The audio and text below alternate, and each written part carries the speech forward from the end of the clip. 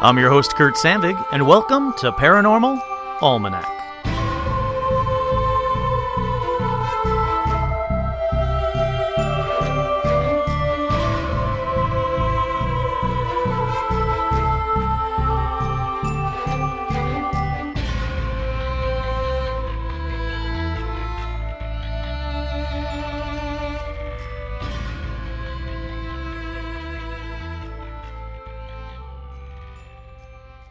That's right, I'm your host, Kurt Sandvig, and on this week's edition of Paranormal Almanac, we're going to talk about alien implants.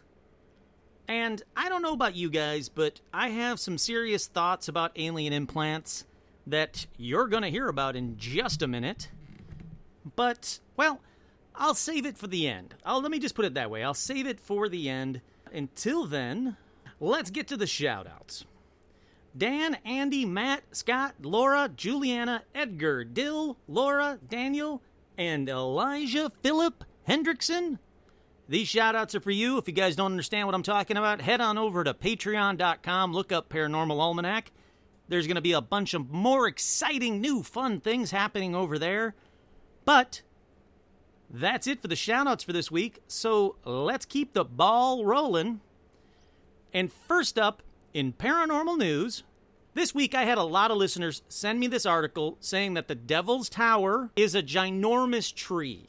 It's the trunk or it's the stump of a ginormous tree. And if you don't know what the Devil's Tower is, if you've ever seen the movie Close Encounters of the Third Kind, it's the location that they go to at the end of the movie. It's what Richard Dreyfuss is always trying to make out of mashed potatoes and everything else that he does, paper mache and everything else that he does in the movie.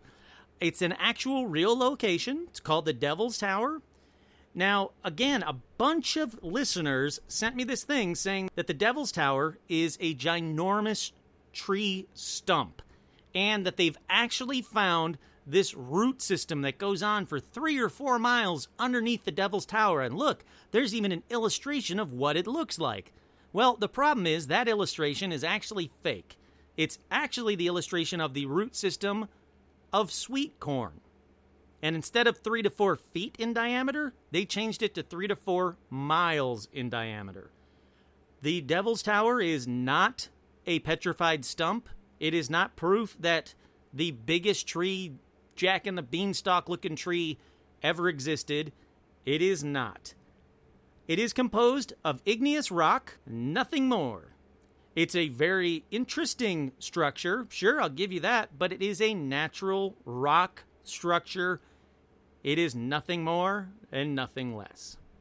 Okay, that's it for paranormal news, because I really want to get into alien implants, and I want to get into something else that you'll hear about in just a little bit, you hear about at the end of this, but let's get to alien implants. What are they? What are they made from? What do they do? Are they even real? All those, I'm sure you're thinking, well, Kurt, those are all great questions. First of all, thank you. Those are great questions. But in case you don't know, many people that are abducted later find that something has been implanted in their bodies.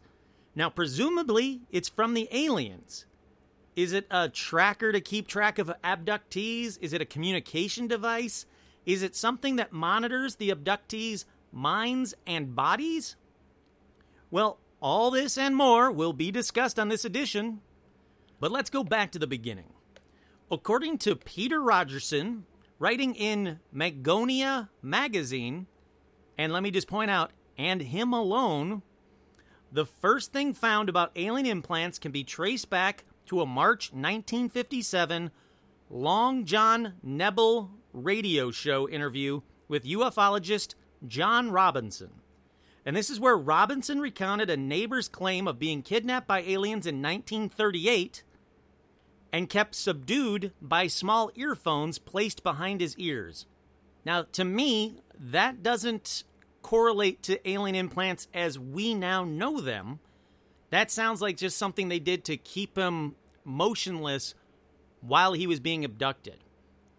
What's interesting is, in the new series, In Search Of, with Zachary Quinto, in one of the episodes, they actually talk about, I believe it's Japan, having these things that these electrodes or whatever they put behind the person's ears that makes you completely paralyzed.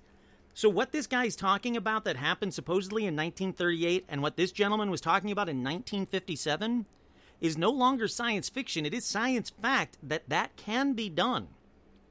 Now, I listened to a few excerpts of the John Nebel show, and I gotta say, I absolutely loved it. It is 50s UFO talk, and it is cool. The few clips I heard were really bizarre. It's kind of like 50s newsroom-type interviews, very dry interviews with people about UFOs and aliens, and the witnesses describe the aliens as, quote, light bulb-shaped with eyes all around the top of their heads, and they float. And it's kind of really weird to listen to this. Now, I'm not saying that the person that was on that radio show in 1957 actually saw aliens and they looked like that, but to me it's very interesting to see how much it has changed from back then to now, where we have a more uniform look or description of aliens as opposed to back then in 1957 when UFOs and aliens were just starting to be talked about. But anyhow, as weird as it was, back to implants. So like I said, when you think of alien implants, hopefully you know what they are. When you think of alien implants, you'll think of these tiny, small radio transmitter looking, grains of rice sized looking little implants that people are finding in their bodies.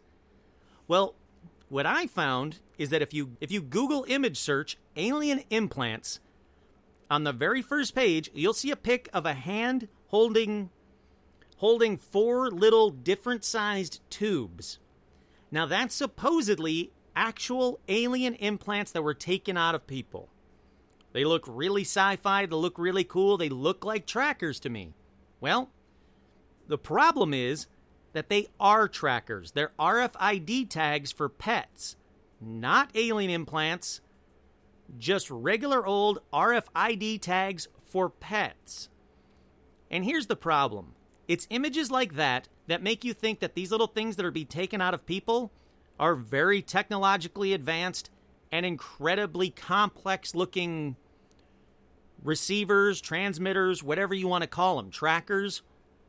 But 99.9% of images of alien implants don't look like that at all. In fact, they are not impressive at all. They look like random crap people stepped on. And of course, this is only to me, but to me, they look like random crap that people stepped on, like little glass shards, or BBs, or little hunks of metal, or gross fat stuff. They don't look like little tiny radio transmitters or, cathode tubes or whatever miniaturized looking things that should be in a computer. They don't look like that at all. So that was my first disappointing step into really researching alien implants. I really wanted them to look high-tech and crazy and cool and crystalline and just bizarre. Well, I found out that's not really the case. But let's hear from some people who actually found these things inside their bodies. First up, we have Massachusetts resident Betty Andreasen. I'm assuming it's Andreasen. If it's not, I don't care. Now, she claimed that aliens had implanted a device in her nose during her alien abduction in 1967. She described it as being a tiny spiked ball. And that intrigued me, because a tiny spiked ball, that would look very bizarre. How did that get inside a body? That's not something you can, not something you just find on the ground that you could step on. This is up in her nose, a tiny spiked ball. Now, while these aliens examined the humans, her entire family, Betty, who was unafraid, calmly examined the aliens and said they were short, with bulbous heads, wide eyes, a slit of a mouth, and 3 fingered hands. They were dressed in a blue uniform with bird-like insignias on their sleeves and appeared to be levitating. That, to me, sounds like gray aliens. Not so much the levitation part, but every other part of that. The description of their heads and their eyes and the slit mouth. That sounds like a gray alien. And she said this in 1967, so that's really impressive. That really makes me think that she was probably abducted. Again, a tiny spiked ball doesn't sound like a glass shard or a piece of trash. So when I went to go and find a photo of it or how she knew that that was up there and what it looked like, I found this excerpt from the book about Betty's abduction. It says, at around 6:30 p.m., following a brief power outage, a reddish beam of light shone through a kitchen window, illuminating the room in which Betty was working. Startled by the light and in search of its source, Betty's father entered and parted the curtains, peering out of the window. Shocked, he watched 5 diminutive figures approach the house and, upon reaching the door, walk through it. Once inside, the creatures placed Betty's father, along with their mother and 7 children who were relaxing in the living room, into a trance-like state. Once on board, she was subjected to an operation in which an item, and it says in parentheses, a tracking device, that had been implanted during an earlier encounter was removed. It's kind of convenient that it's not up her nose anymore and we'll never see it because they took it back. I've found that seems to be the case with alien implant stories again and again and again. Something so fantastical and amazing that's emitting stuff and lighting up and moving around inside the body. Well, when you get down to it and you ask for proof, none can be found. Some 8 years after her experience, but let's get back to Betty. Some 8 years after her experience, she answered an ad from researcher Dr. J. Allen Hynek. You guys should all know who he is by now, but if you don't, he was the guy that headed up Project Blue Book. He was soliciting for anyone who may have had an alien experience. The letter she sent to Hynek was rejected, however, because it was too bizarre to be believed. 2 more years would pass before her story would be investigated. The group of investigators included an electronics engineer, an aerospace engineer, a telecommunications specialist, a solar physicist, and, not shockingly, a UFO investigator. So again, it does seem like a lot of people in the know believe Betty's story about being abducted. I, too, think that she was probably abducted just because of the date that she told this story and the descriptions that she gave. They sound a lot like abduction stories to me. Obviously, I don't know for sure if she was lying or telling the truth, but I personally believe her that she was abducted. Which leads me down that road. If she was abducted and she said she had an implant and she said they removed it, who am I to say that didn't happen? But for this episode alone, that's the end of Betty's story. Now, trying to find reports about alien implants all lead to the same regurgitated stories over and over again, the same 1 or 2 lines about the same 3 or 4 people. It's really frustrating to try and investigate alien implants. I know a couple of you that know about alien implants are probably screaming a couple of names right now. Don't worry, I'll get to those names. In fact, I'll get to one of those names right now. And that name is Whitley Strieber. You should all know Whitley Strieber's name. He's a great author about abductions, about aliens. His book Communion is a fantastic read. I highly suggest it if you haven't read it. Don't read it at night. It'll freak you out.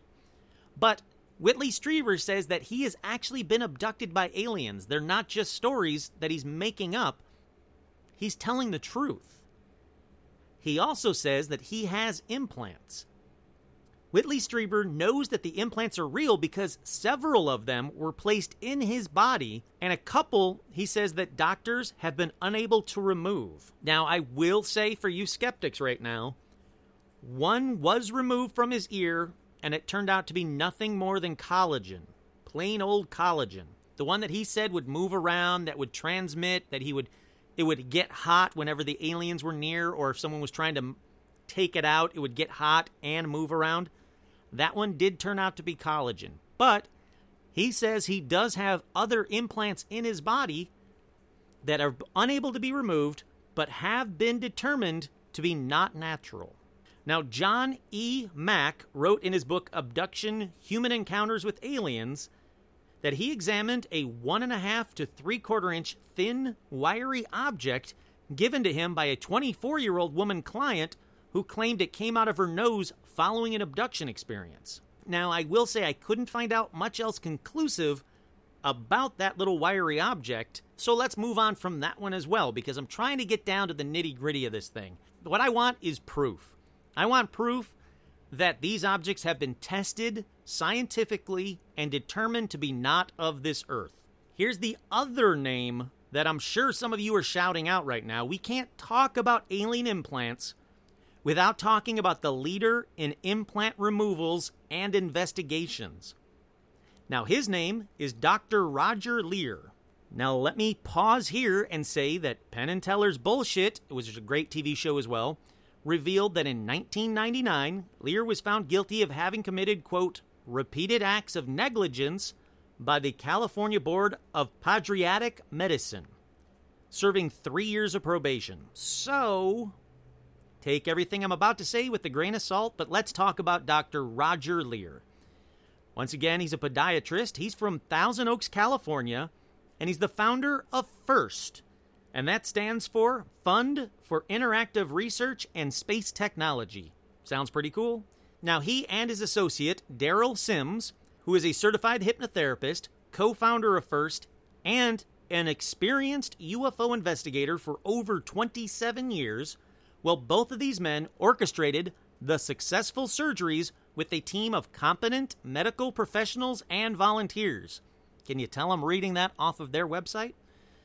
Their first set of, quote, implant surgeries took place on August 19th, 1995, at Dr. Roger Leir's podiatry clinic in Thousand Oaks, California.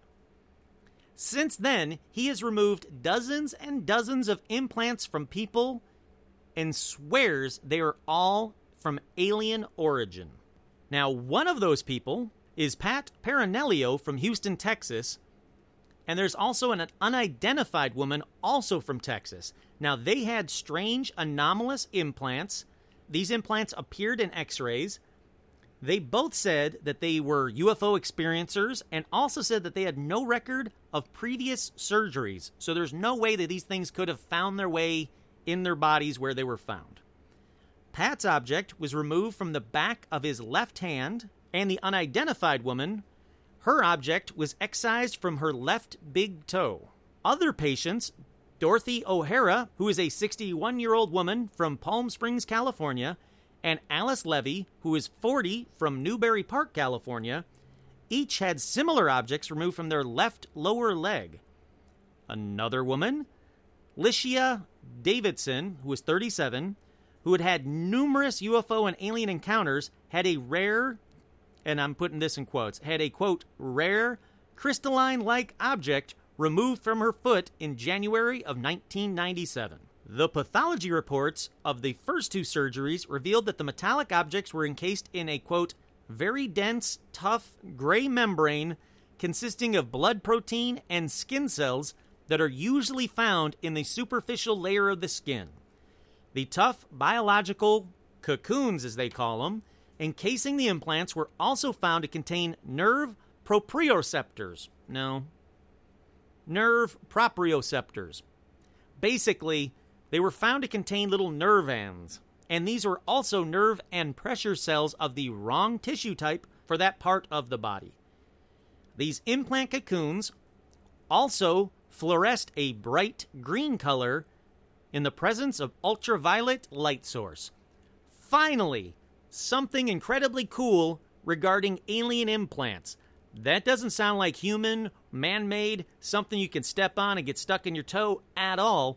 That sounds really amazing. Here's the problem.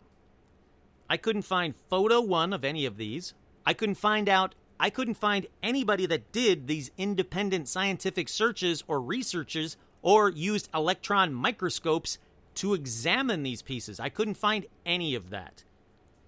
Now, you think if these two men were desperately trying to prove that alien implants were real and they're removing them from patients' bodies that had UFO experiences, they supposedly had them scientifically examined, there would be proof online that should be fairly easy for me to find. Well, it's not easy for me to find. I couldn't find it. I don't know if I believe it. I want to see the proof that these little objects are real, and why is the crystalline one rare? Is it really a crystal? Or is it a shard of glass? I'm betting now it's going to end up being a shard of glass or a piece of ceramic. Why? Well, because when I went into this thinking some, maybe not all, but some of the alien implants were legit, And then I did a ton of research on this. And what I found after way too much research is that they're constantly made of the same few substances. What substances? Well, most are metal slivers. Metal slivers that people stepped on because they were walking around barefoot. If you ever walk around in bare feet, you step on something, sometimes you know it, sometimes you don't know it until later, and you're like, ow, what the hell's that? And you pull out a sliver. Well, just imagine, instead of saying, ow, what the hell is that? And you pull out a sliver, you go, holy crap, something was implanted in my big toe. Now, a lot of these metal slivers, these supposed alien implants, have been independently, scientifically examined, and they're made from common materials found right here on Earth that are consistent with things that you would step on outside. Another substance that is constantly found in alien implants in big toes, regular glass shards. Now, I can't imagine how people would step on regular glass shards. I have never broken a glass in my kitchen and then stepped on a shard of glass a few days later. That's never happened. Next up, ceramic. It's the next biggest one. And you know what? Like, what could be made out of ceramic? Things like, I don't know, plates and cups that, again, shatter in your kitchen that you ultimately step on, even after you spend way too long cleaning your kitchen floor, making sure you got every little shard up, and days later, you step on another one. Ceramic is the third most common alien implant found. One implant found in a person's head turned out to be nothing more than a piece of dental filling. Sadly, in fact, I couldn't find one implant that looked like it had any signal coming off it, which a lot of the stories swear that they have some sort of radio or electronic signal, that they vibrate whenever aliens are near or UFOs are near. I couldn't find one that had any power source. I couldn't find one that had any electronics at all, even under electron microscopes. Not one. I definitely couldn't find one that fluoresced a bright green color in the presence of ultraviolet light sources, or that had cocoons made of nerve proto whatever the hell those things were called. I couldn't find one. All of them were common items. Now, there were little BBs that people had, probably their brothers or whatever shot them in the knee. They had BBs in their legs or their shins, and then fat and tissue grew around the BB, so that could look cocoon-like if you don't know what you're looking at. It's definitely not an alien implant, though. So what does this mean for alien implants? Well, sadly, in my mind, I'm going to say alien implants aren't real, or at least I can't find one that has stumped science. It doesn't really matter what I think. As of right now, all of the alien implants that people are bringing in to have independently scientifically examined, science has spoken, and science says they're common materials found right here on Earth. I also want to say I really wanted alien implants to be real, because prior to doing all this research and just looking up these BS UFO sites, alien implants came with a lot of stuff like people would get visions, people would get powers, people would know what's going to happen, people would know what was happening on other side to their friends, to their family miles away. People had powers because of these alien implants. Some people said that the alien implants healed them. So I thought it was really cool and a really effective way for aliens that were abducting us to keep tabs on us, to figure out where we were so they could abduct us again if they need to. But it was also seemed very cool that aliens were keeping an eye on these abductees and healing them if they were sick, giving them some little special gifts, communicating with them through these alien implants. People were saying that they could, like almost like ESP or telepathy, they could hear aliens talking to them, supposedly through the implants. I really wanted these to be real. I really wanted these to have, like, a bunch of cool photos and a bunch of cool stories and a bunch of cool videos interviewing witnesses. I couldn't find anything like that.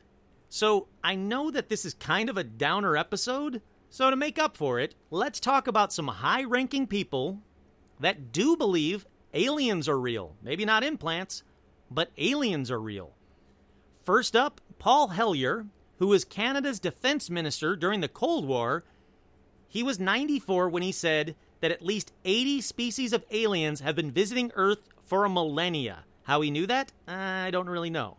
He says one group is called the Tall Whites because they can reach basketball goal height, Nordic Blondes because they look like they're from Denmark or somewhere, and unfortunately the others do include eco-terrorists, he says. He says we're doing all sorts of things which are not what good stewards of their homes should be doing. And he said this in 2014 to the media. He was saying these eco-terrorist aliens don't like it, and they've made it very clear that we're messing up this planet. Hellyer adds that many technological breakthroughs are from these extraterrestrials, including microchips, fiber optics. The fiber optics, he says, were taken off of crashed alien vehicles and reverse engineered.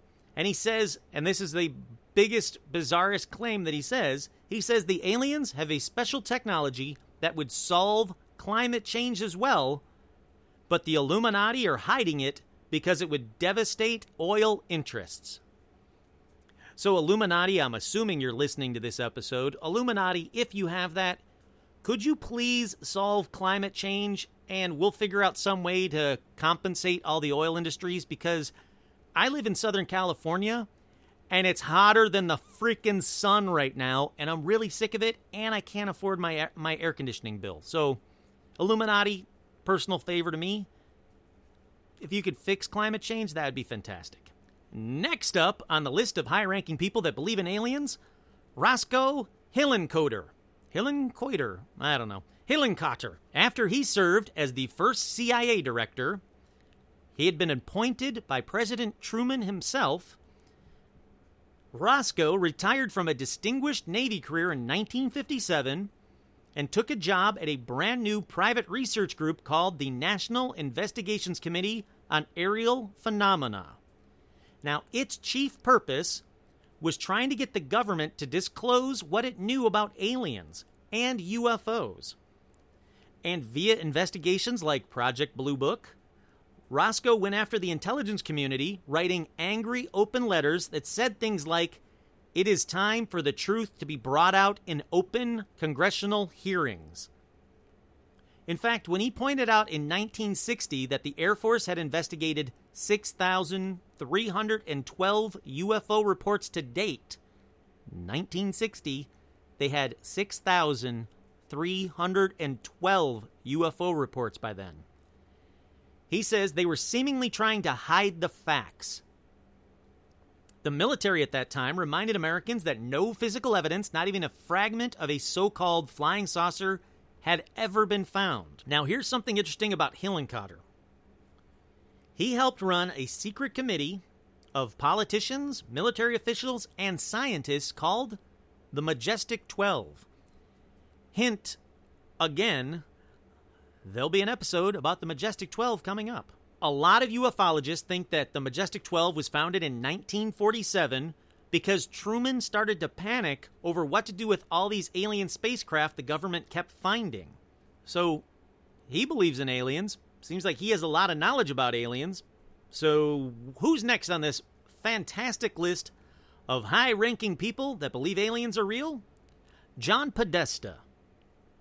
And that's because when WikiLeaks published the Hillary Clinton emails, no, not those emails, relax, Trump supporters, a weird number of Podesta's emails mentioned aliens and involved contact with believers like Tom DeLonge, who you all should know from a previous episode, as well as from Blink-182, and as well as from the To the Stars Academy, and also astronaut Edgar Mitchell. Now, John Podesta, who was Bill Clinton's deputy chief of staff, was known as a avid X-Files fanatic who, quote, called the Air Force and asked them what's going on in Area 51. In 2014, he spent 13 months advising President Obama, and in his mind, what was his biggest failure in all of his time serving in Washington, D.C.? Well, his biggest failure was failing to get government files declassified on the 1965 Kecksburg, Pennsylvania UFO incident. Fans of this show will know that it probably wasn't a UFO. If you don't know what I'm talking about, listen to a previous episode.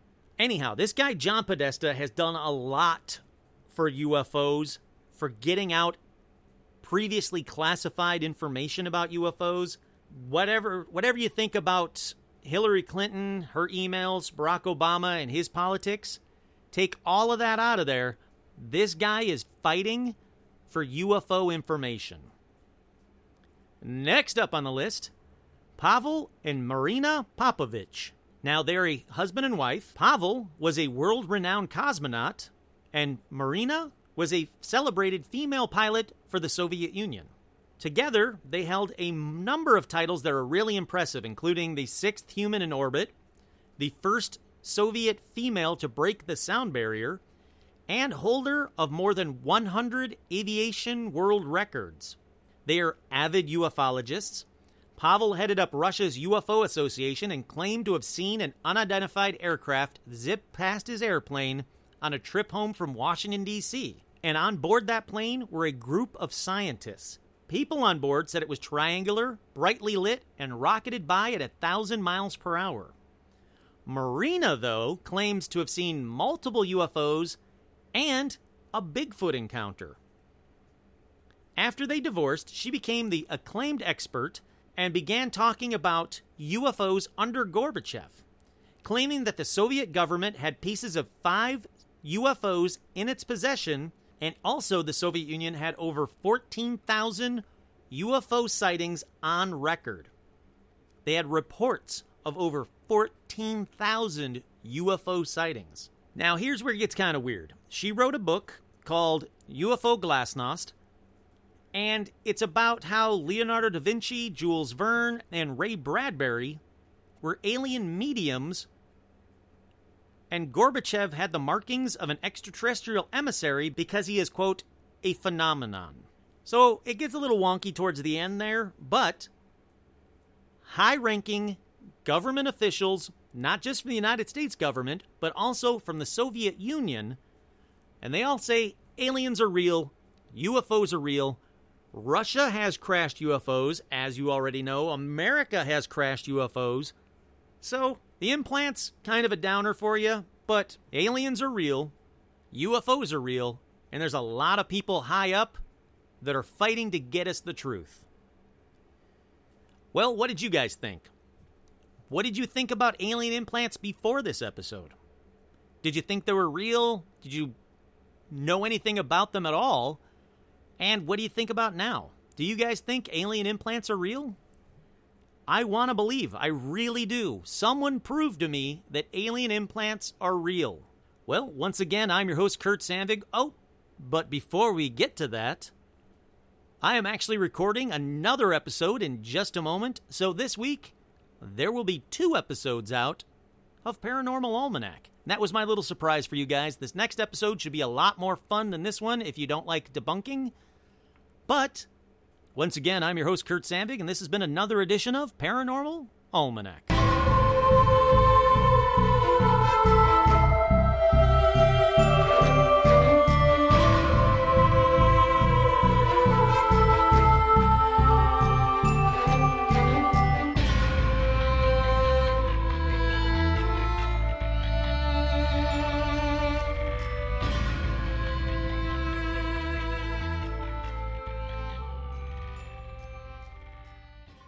American him nit nelt in it of no zeal